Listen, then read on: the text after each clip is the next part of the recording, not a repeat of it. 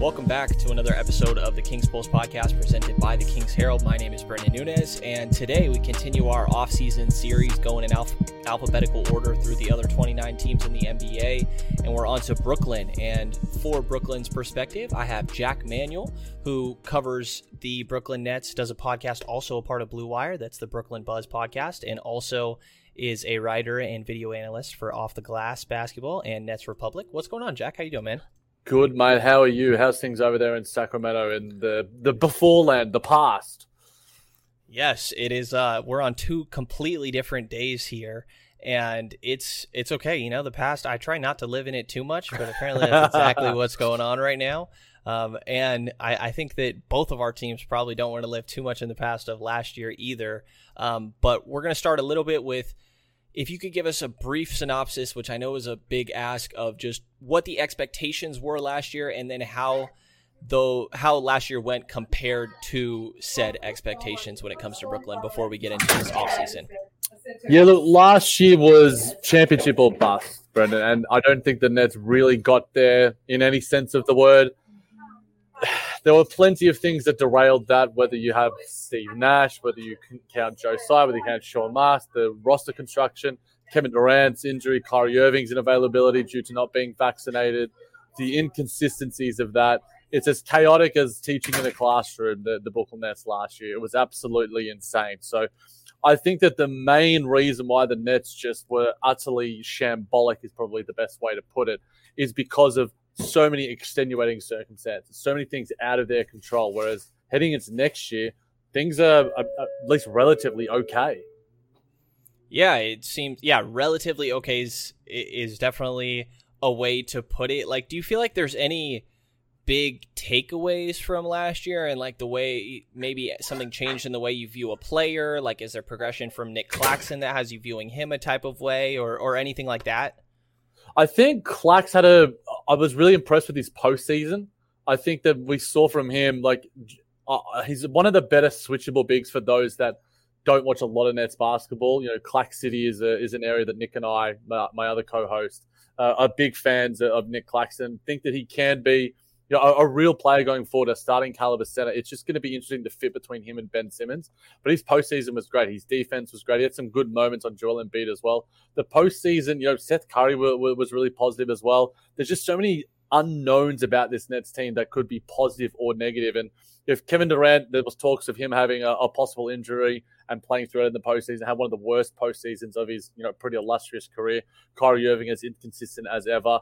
So I think the big takeaway from it, Brendan, is that there's so much untapped potential from it, and for this Brooklyn Nets team, and I think that's the most frustrating thing about them, because they can be great, but I think Zach Lowe said this as well as me, they're just the greatest what-if team maybe ever over this sort of 2-3 year period, and hopefully the what-ifs aren't going to be what-ifs next year. It's going to be a championship. It's going to be Kevin Durant dominating, and it's going to be Kyrie Irving playing 65 games of all-NBA caliber basketball. It's just, hopefully the what-ifs become more of a reality.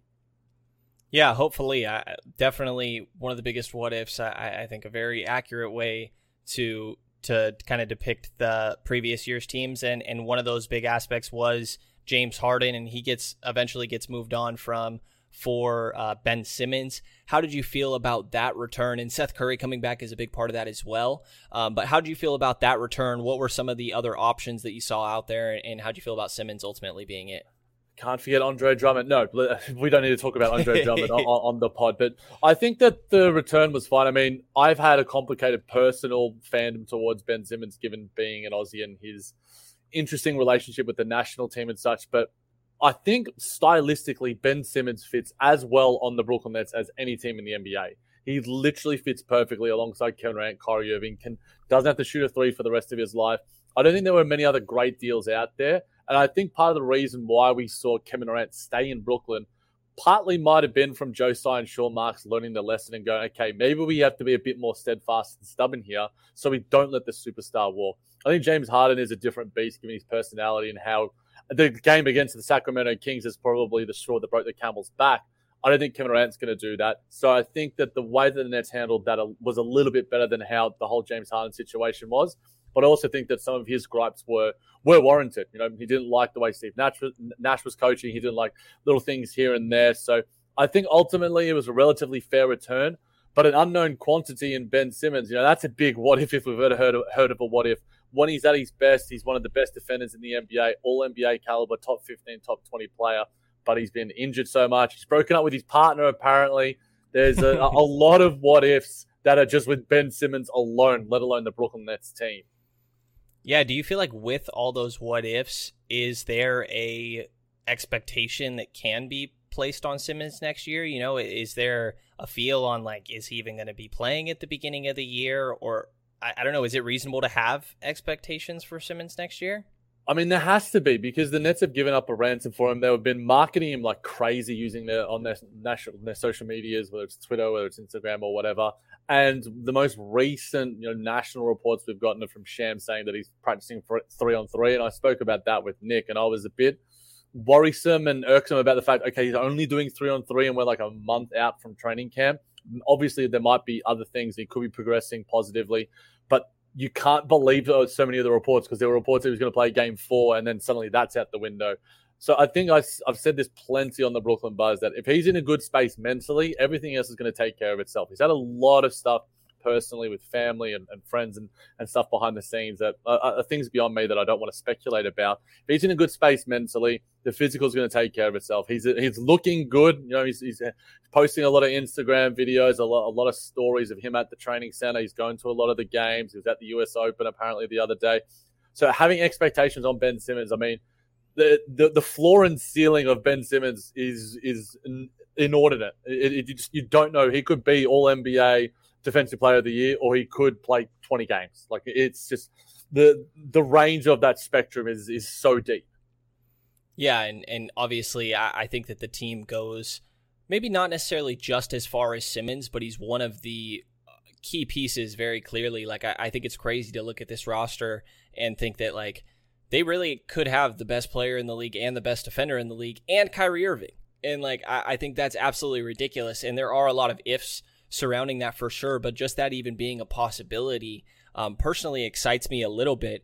And when it comes to just the whole Kevin Durant saga that we just went through, and Kyrie Irving as well, kind of being floated around in there as well, now that it's settled, and it looks like both of them are here to stay, and it looks like, correct me if I'm wrong, the coaching staff and front office is here to stay as well.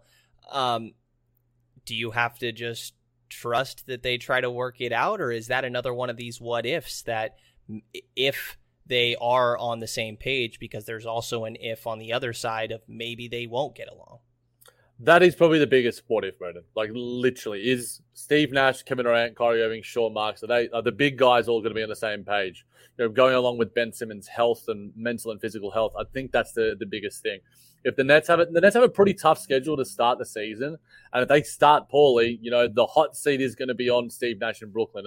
Plenty of fans aren't the biggest fan of his in terms of what he's done since being a Brooklyn Nets head coach. A lot of more national people are aren't analyzing him as greatly and sort of just giving him a bit of a pass. What else would a coach sort of done? So I think that we've got some kumbayas a little bit in terms of, on the statement that came out. We got the boardroom signature on it. So there seems to be a little bit of leeway between, Kevin Durant and Joe Tsai and Sean Marks and the people in between there. Markieff Morris, the signing that was announced, we saw Kevin Durant like that on Instagram. So he said before it's a wings league. So there seems to be a little bit of to and forth, a little bit of negotiation. So hopefully they remain on the same page. Joe Tsai, through like Brian Lewis and other reporters, is essentially saying this isn't a last dance sort of thing. This is a long term. I think that's what he wants to put out there. But anything can change in the span of a game or 2 or 3, 4 by the trade deadline. I have no idea what this team is going to look like, whether it's Kevin Durant is gone, Kyrie Irving is gone, Kyrie Irving is extended, Steve Nash is gone. Your guess and anyone else's guess is as good as mine, despite the fact that I've been covering this team for a couple of years. Yeah, definitely a complicated situation that's going to make for a pretty fun season. And just another if, I think, is Joe Harris, who's really intriguing to me. And coming back from, I believe it was his ankle that he had surgery on. Correct me if I'm wrong there.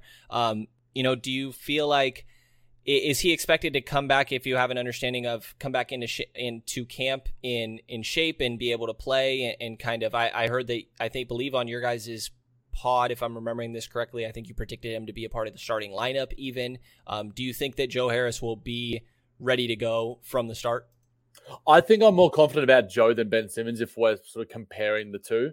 I remember hearing things about, could he come back for the playoffs before he decided to go the more conservative route with the surgery. So I think I'm pretty confident with Joe coming back and slotting in with the stars because the way he's played alongside Harden in the past, as well as KD and Kyrie, he's the ultimate role player. He gives the Nets a bit more size at the shooting guard, small forward position, which they don't have with Patty Mills, Seth Curry, Cam Thomas, these other guards who are probably shorter than me in saying that. So I think Joe's going to be okay.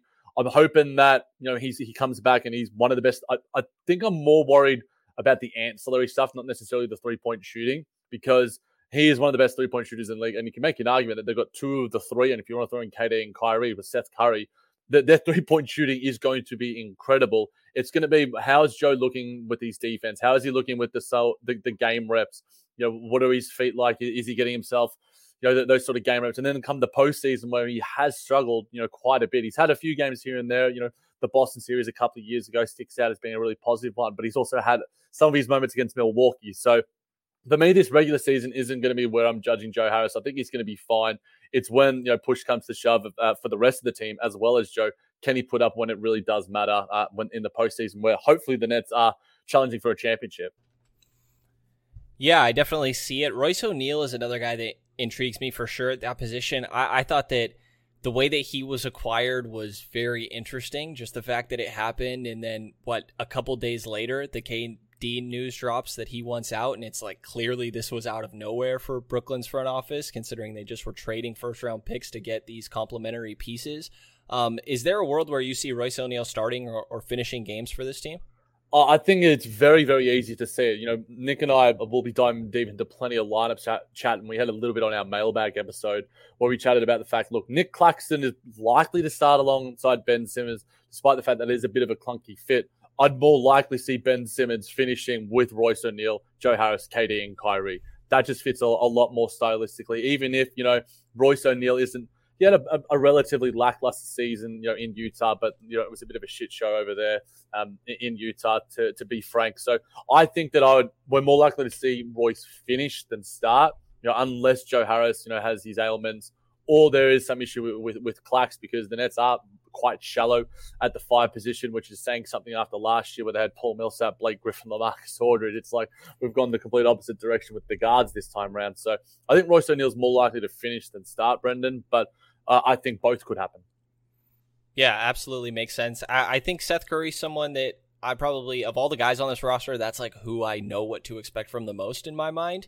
What about who after kind of that starting lineup that we've laid out, and then we touched on Royce O'Neal, Seth Curry, like who after that are guys that really intrigue you, and maybe somebody that hasn't paid the most attention to Brooklyn or the most educated on it? Like who are some of these like fringe X factors that you see as being potential contributors? Look, I'm really intrigued about TJ Warren, and I've chatted with some Pacers people. I've tried to get involved a bit more in Pacers Twitter, because him as just a vet minimum guy, after dominating the last time he was playing basketball, he was dominating in the bubble. Obviously, the bubble is whatever we want to consider in NBA history, but he's a wing type who can get his own, and I think he's okay defensively, probably a little bit under average. But the Nets have been sore when it comes to having wings. They've got Kessler Edwards, their rookie, who had a pretty good rookie season, but really petered out when it came to the postseason. Markieff Morris, I thought, was a nice addition, despite some people. It's an unguaranteed deal, so I think that's worth the flyer. And then Yuta Watanabe. So they've got a couple of guys here that I think have some wing depth, alongside Kevin Durant, where the burden isn't going to be on him to play 49 minutes in a 48-minute game like Steve Nash did for so many games throughout the regular season against like Detroit or whatever. So now there's a bit more roster flexibility. Those depth pieces, even like an Edmund Sumner, I'm intrigued about him as sort of like a bigger guard type, with a bit of athleticism, a bit of playmaking. There's some guys here, and the way that Sean Marks has had this offseason, a lot of people have criticized me for my thoughts on Sean Marks of late, but he's had a pretty good offseason, and I have to judge him pretty much off those moves, and they've been pretty solid so far, other than probably, having no real backup 5 other than, your rookie Day'Ron Sharpe, which, he still has a ways to go, that's for sure. Yeah, definitely. That's where I wanted to kind of go next, because there are these fringe guys. I think the names that you just went through, like Cam Thomas, is somewhat intriguing to me. A guy that can go and get a bucket undeniably. I like Kessler Edwards. I think he just had kind of typical rookie things. I think as somebody that you expect to be 3-and-D, the D obviously probably isn't going to be there very often when it comes to rookies that were in his sort of draft range, and I think progress there could be pretty big. If any of these guys hit as a reliable 15-a-night guy, I think that's a very big win for the depth of the wing roster, or the wing depth on this roster. But you mentioned kind of the backup five there and how there's no real solution right now. Do you think that it could stay that way and Simmons plays it, or does it feel like there needs to be another five added?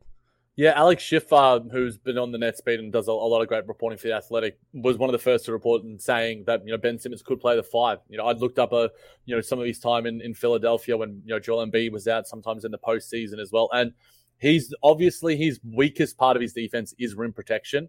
KD actually is a good help rim protector. Obviously, as he's getting older, that's going to wane, but when he's engaged, he wasn't necessarily as engaged given the burden of the offensive end this season. I think the Nets will need to eventually.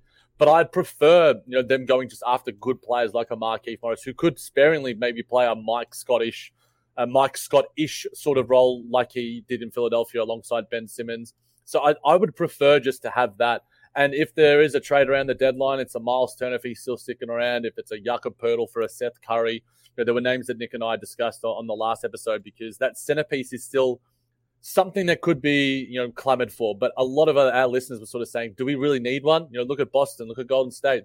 These guys have got makeshift centers. I think Robert Williams is a bloody good center, but he doesn't play like a traditional center in the sense of the word, like a Jokic and Embiid, a Domantas Sabonis for even that fact, or a Rashawn Holmes, who I've been a big fan of and wish the Nets could have got in on that. So I think that they've got some pieces there that if they want to make a trade, they could. But I think they might just wait it out. And then there's also the buyout market where the Nets have been, they've got Blake Griffin there before, and I'd love Blake to come back. I don't know what the likelihood of that is. LaMarcus Aldridge, I think, is probably done. But they've got these guys before, because people want to go to Brooklyn. People want to play with KD and Kyrie, even if it is a bit of a shit show and chaos at the best of times. Yeah, and being a Kings podcast, I feel like I have to ask about DeMarcus Cousins for this potential spot. I've seen you tweeting about him a little bit. Are you a fan of Boogie filling that role? Yeah, look, I don't hate it. I think that he's got an established relationship with KD and Kyrie, given their Team USA time together. Obviously, you probably know as much about him and then many other people on NBA Twitter. He's obviously lost a little bit, and I remember seeing and hearing reports of he even burnt his time out a little bit in Denver when he spent there. But when he's on the court, he's just got so much talent. Yeah, and he's a great offensive force, and just to have as a guy there to add to the roster, I would not hate it in any sense of the word. I think that the locker room is combustible at the best of times. I think at DeMarcus Cousins, does that make things worse, or does it make things better because there's a sense of, buddy, and KD's got it made and Kyrie's got it made, and they're sort of, feeling a bit more chill with their buddies around. But DeMarcus Cousins' talent is undeniable, and I think it's worth a flyer. But there's also a reason that no one else has given him, a vet minimum or any sort of contracts, unguaranteed contract either. So I'm glad that they signed Markieff, on that non-guaranteed deal instead, because I prefer him as a sort of, wing five-ish sort of piece. But DeMarcus would, you could do worse as well. Yeah, definitely see that. And I think the issue, this is where I try to pitch every single team. Is there any world where Rashawn Holmes or Harrison Barnes is of interest? Because I think that those guys are going to be on the trade block for Sacramento all year long. I think they have been throughout this summer, and I think this is a good spot to potentially talk about Rashawn Holmes a little bit. The issue is matching salary, right? He's about $11 million, and I think this is the issue I kind of found myself running into a decent amount trying to figure out a potential deal with Brooklyn. Is Joe Harris a possibility? Like Rashawn Holmes and Terrence Davis works for Joe Harris. Like, in your mind, is there a potential matching salary that could make a Rashawn Holmes deal work, or is that kind of where this falls apart pretty quick?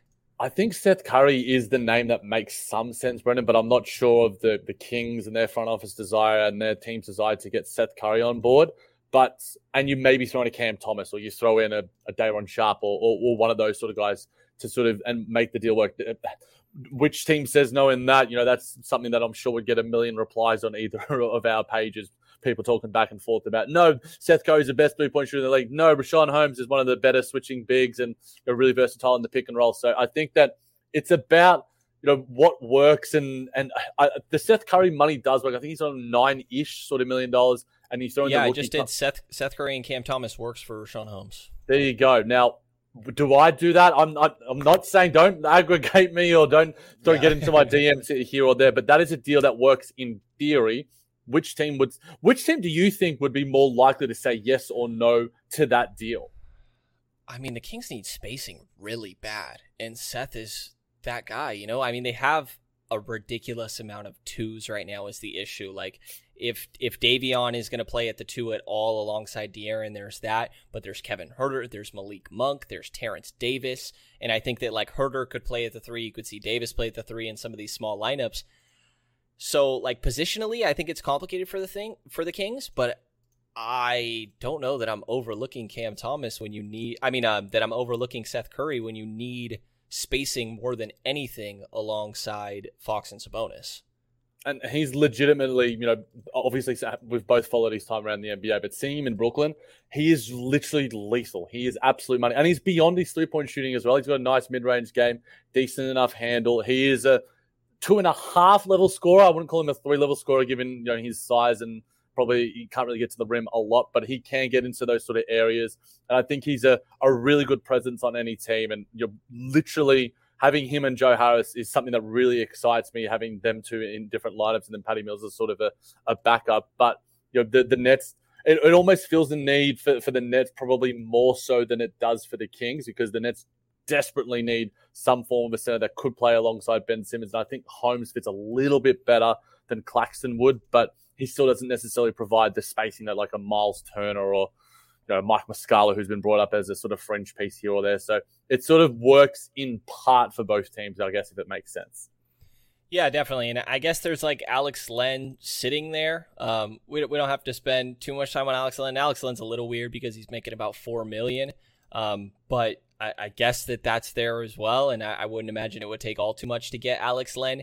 What about Harrison Barnes? Like, is there any world where Joe Harris doesn't look right and like HB is expiring and Joe has one more year, and that's why it makes sense from Sacramento's point of view?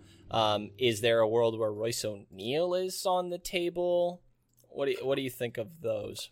I think Joe Harris makes the most sense, despite the fact that we've heard plenty of reports of late saying that Joe is untradeable. He's off the block. He's got a really strong relationship with Sean Marks, being one of his final guys there since the start of his tenure. Spencer Dinwiddie's gone, D'Angelo Russell's gone. Those guys that he sort of brought up. So I remember when the James Harden saga was going down, Joe Harris and Sean Marks were speaking directly to James Harden together. So it shows how close his ties are with the organization. But there were also some rumors I heard floating around about the Nets were trying to use the first rounder that they got from Philadelphia in a deal with Joe Harris to get a Jeremy Grant. And I don't think the Pistons were too interested in that. Obviously, what happened with Portland, we saw how that eventuated. Is Harrison Barnes, a facsimile of that? Yeah, probably. But now that the Nets have some of these sort of fringe wing guys, Yuta Watanabe, Markieff Morris, TJ Warren, is that good enough? I don't think.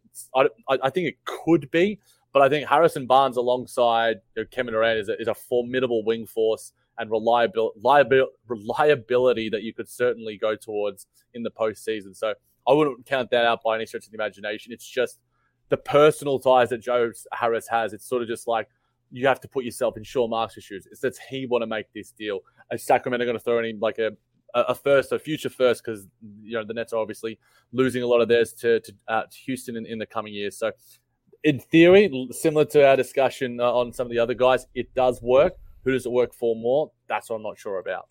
Right. And in these conversations, I think people sometimes mistake them as I'm saying this is for sure like a good thing from Sacramento's point of view. And it's more so I'm pitching this to every team and seeing the different possibilities. And at the end, it can be like, okay, this is really the best thing that you can get for HB or for Rashawn, because you run into issues of Rashawn Holmes specifically. It's like Rashawn Holmes is great. I think he's worth the 3 years, roughly 34, 35 million value contract that he's on, but it's sort of opportunity cost when it comes to backup centers or like lower level starting centers. Holmes, I think, is very specific to like a switching scheme, which is why I thought like Boston and the Clippers made a lot of sense, for example. But there's a lot of times that teams can go out and get, say, like a Daniel Tice or, whatever is going on with Montrezl Harrell. I don't know what his situation is, but there's always like some fringe guy available that can fill the role for such a cheaper cost. And I think that's where you run into some of these issues.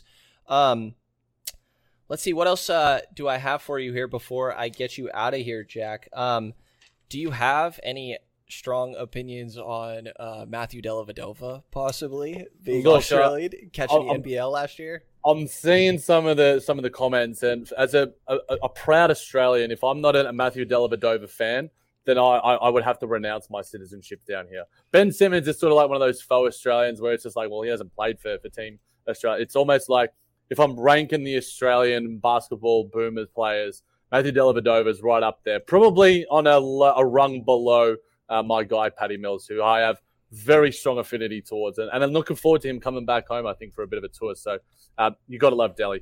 That Cleveland series, him locking down Steph Curry, locking down Steph Curry, was a lot of fun.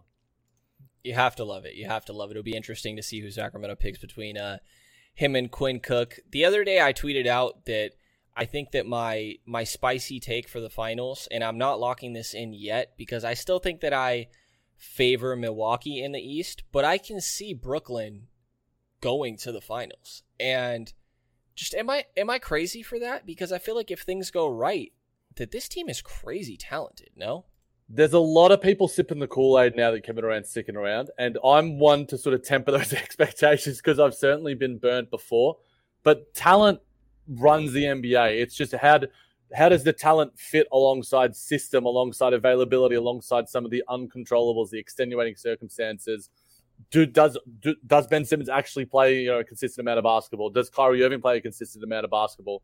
On paper, Kevin Durant almost beat the Milwaukee Bucks a couple of years ago by himself, playing alongside Blake Griffin and Jeff Green. That was an insane series, one of the best series I've seen an individual player ever play. Now that if things start to click just a little bit, I'm sure there'll be some semblance, throughout the year where we get something from Shams speaking about how Kevin Durant doesn't like Steve Nash or Kevin Durant doesn't like Joe Harris. He wants them traded or something like that. But if at the right time, come April, and the Nets are second, third seed, they've got 50, 55 wins in the bank, and they're going up against, the Bucks, or they're going up against the Heat or whoever else it might be, they're the team that I think a lot of others isn't going to want to face. I will say that while the Brooklyn did get swept by Boston, I think Kevin Pelton was the one that tweeted out that was either the lowest margin of victory across the 4 games ever or one of the ever. I think it was like 18 points across those 4 games. And if game 1 had gone differently and Kyrie Irving's explosive performance changes things, and even game 2, we could have had a different series. That's me maybe living in the what if world that we discussed a little bit earlier, but talent, you can't ever underestimate talent, Brendan. Absolutely, and this Brooklyn roster is filled with it. I think that there is worlds where a trade makes sense if things, depending on how things play out down the year. I think that Richaun Holmes is a really good center, and Brooklyn needing a potential another big, maybe there's something there. I think that HB is a very good wing that's a great complementary. I think as a 4th or 5th guy, he's phenomenal on a championship team, and maybe there's something there if Joe Harris doesn't look like himself. So I think maybe down the line it's something that could be revisited, and it wouldn't shock me. I think that there's probably other things from both teams' point of view that would probably be easier and more preferred, but you never know. And the last thing I have for you, Jack, this is the question I'm throwing at everyone, and I know it's a little bit more difficult probably for people on covering teams in the Eastern Conference, but do you have any opinions or strong thoughts on a Fox and Sabonis pairing and how that will function in Sacramento? I've always been a De'Aaron Fox guy. It's weird. I chat with Nick a lot, and when he got that extension, Nick was like, really? And I'm like, look, I think this kid has so much untapped potential. And the way that he finished the season, left me with a lot of optimism. Now, was that fool's gold? We'll have to wait and see. Or is that momentum to take into this year where De'Aaron Fox is a fringe all-star sort of guy, and Domantas Sabonis, who is an all-star, despite what Nate Duncan might think, is a legitimate all-star caliber player. And some of the video that you've been putting on your timeline, he is I think both of those guys are sneaky underrated, and they could have, the sort of mentality where it's just like, well, these guys, the whole national media where everyone's like criticizing us, they don't think we can do this. And I think that those guys, there's a weird counterbalance to their games, the sort of speed and finesse, where it's sort of like artistic. And that's some of the great things about basketball. There's creativity, there's artistic nature to it. So I'm really intrigued about it. And I think both of them have a point to prove. So I think it's going to be a fun pairing and one that I'll be watching, and not just because you got me on this podcast.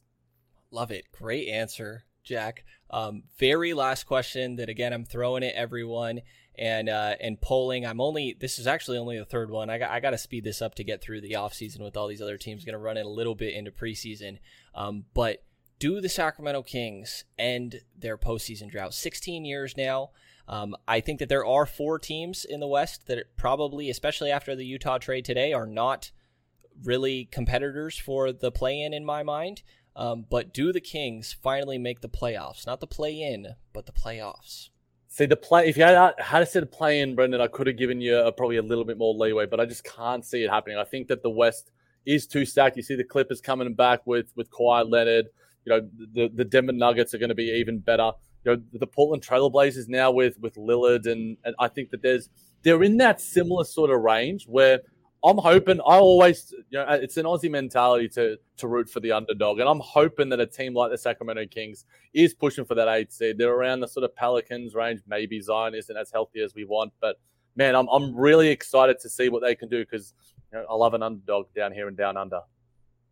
Yeah, definitely. Well, that's Jack Manuel, covers the Brooklyn Nets, co-host of the Brooklyn Buzz podcast, part of the Blue Wire Podcast Network, and also does work for Off the Glass Basketball and Nets Republic. Anything else I'm missing here, Jack, before I get you out of here? You got it all there. And if people aren't following you that are watching this stream right now, you better get on it, because the way that this man covers the Sacramento Kings is as well as any person covers any team. The amount of analysis, the amount of content, Brendan is one of the GOATs, guys. I appreciate you, Jack, and same vice versa. That's at Jack Manuel, JACMANUELL,